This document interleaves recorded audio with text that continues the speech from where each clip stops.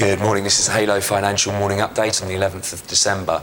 Over the course of yesterday, we had a relatively quiet day in terms of data, but things hotted up in the evening. We actually saw the Reserve Bank of New Zealand make an interest rate announcement. The RBNZ left interest rates on hold as widely anticipated and signalled a longer pause in the rate tightening cycle, but did suggest that interest rates would have to go up in the future.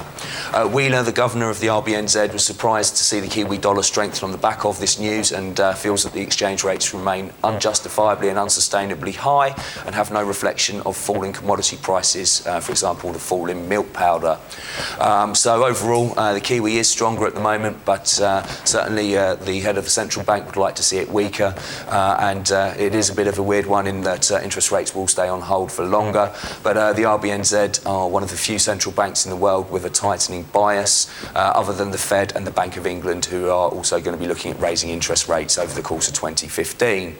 Overnight, we also had the Aussies release employment figures. The Australian economy added considerably more jobs than expected. It was expected that they would add 15,000 jobs. It actually came in at over 42,000.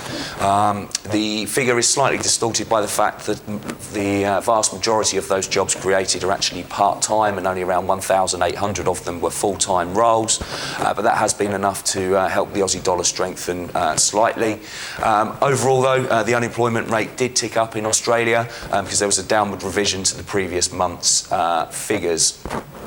At this stage, the overall bias for the Aussie dollar is to weaken, so to see sterling move higher, but we may see further consolidation in the immediate future. Over the course of today, relatively quiet day again. We do have the Swiss National Bank making an interest rate announcement in US retail sales. They're really going to be the highlight. But for any further information, please feel free to contact your Halo consultant or visit halofinancial.com.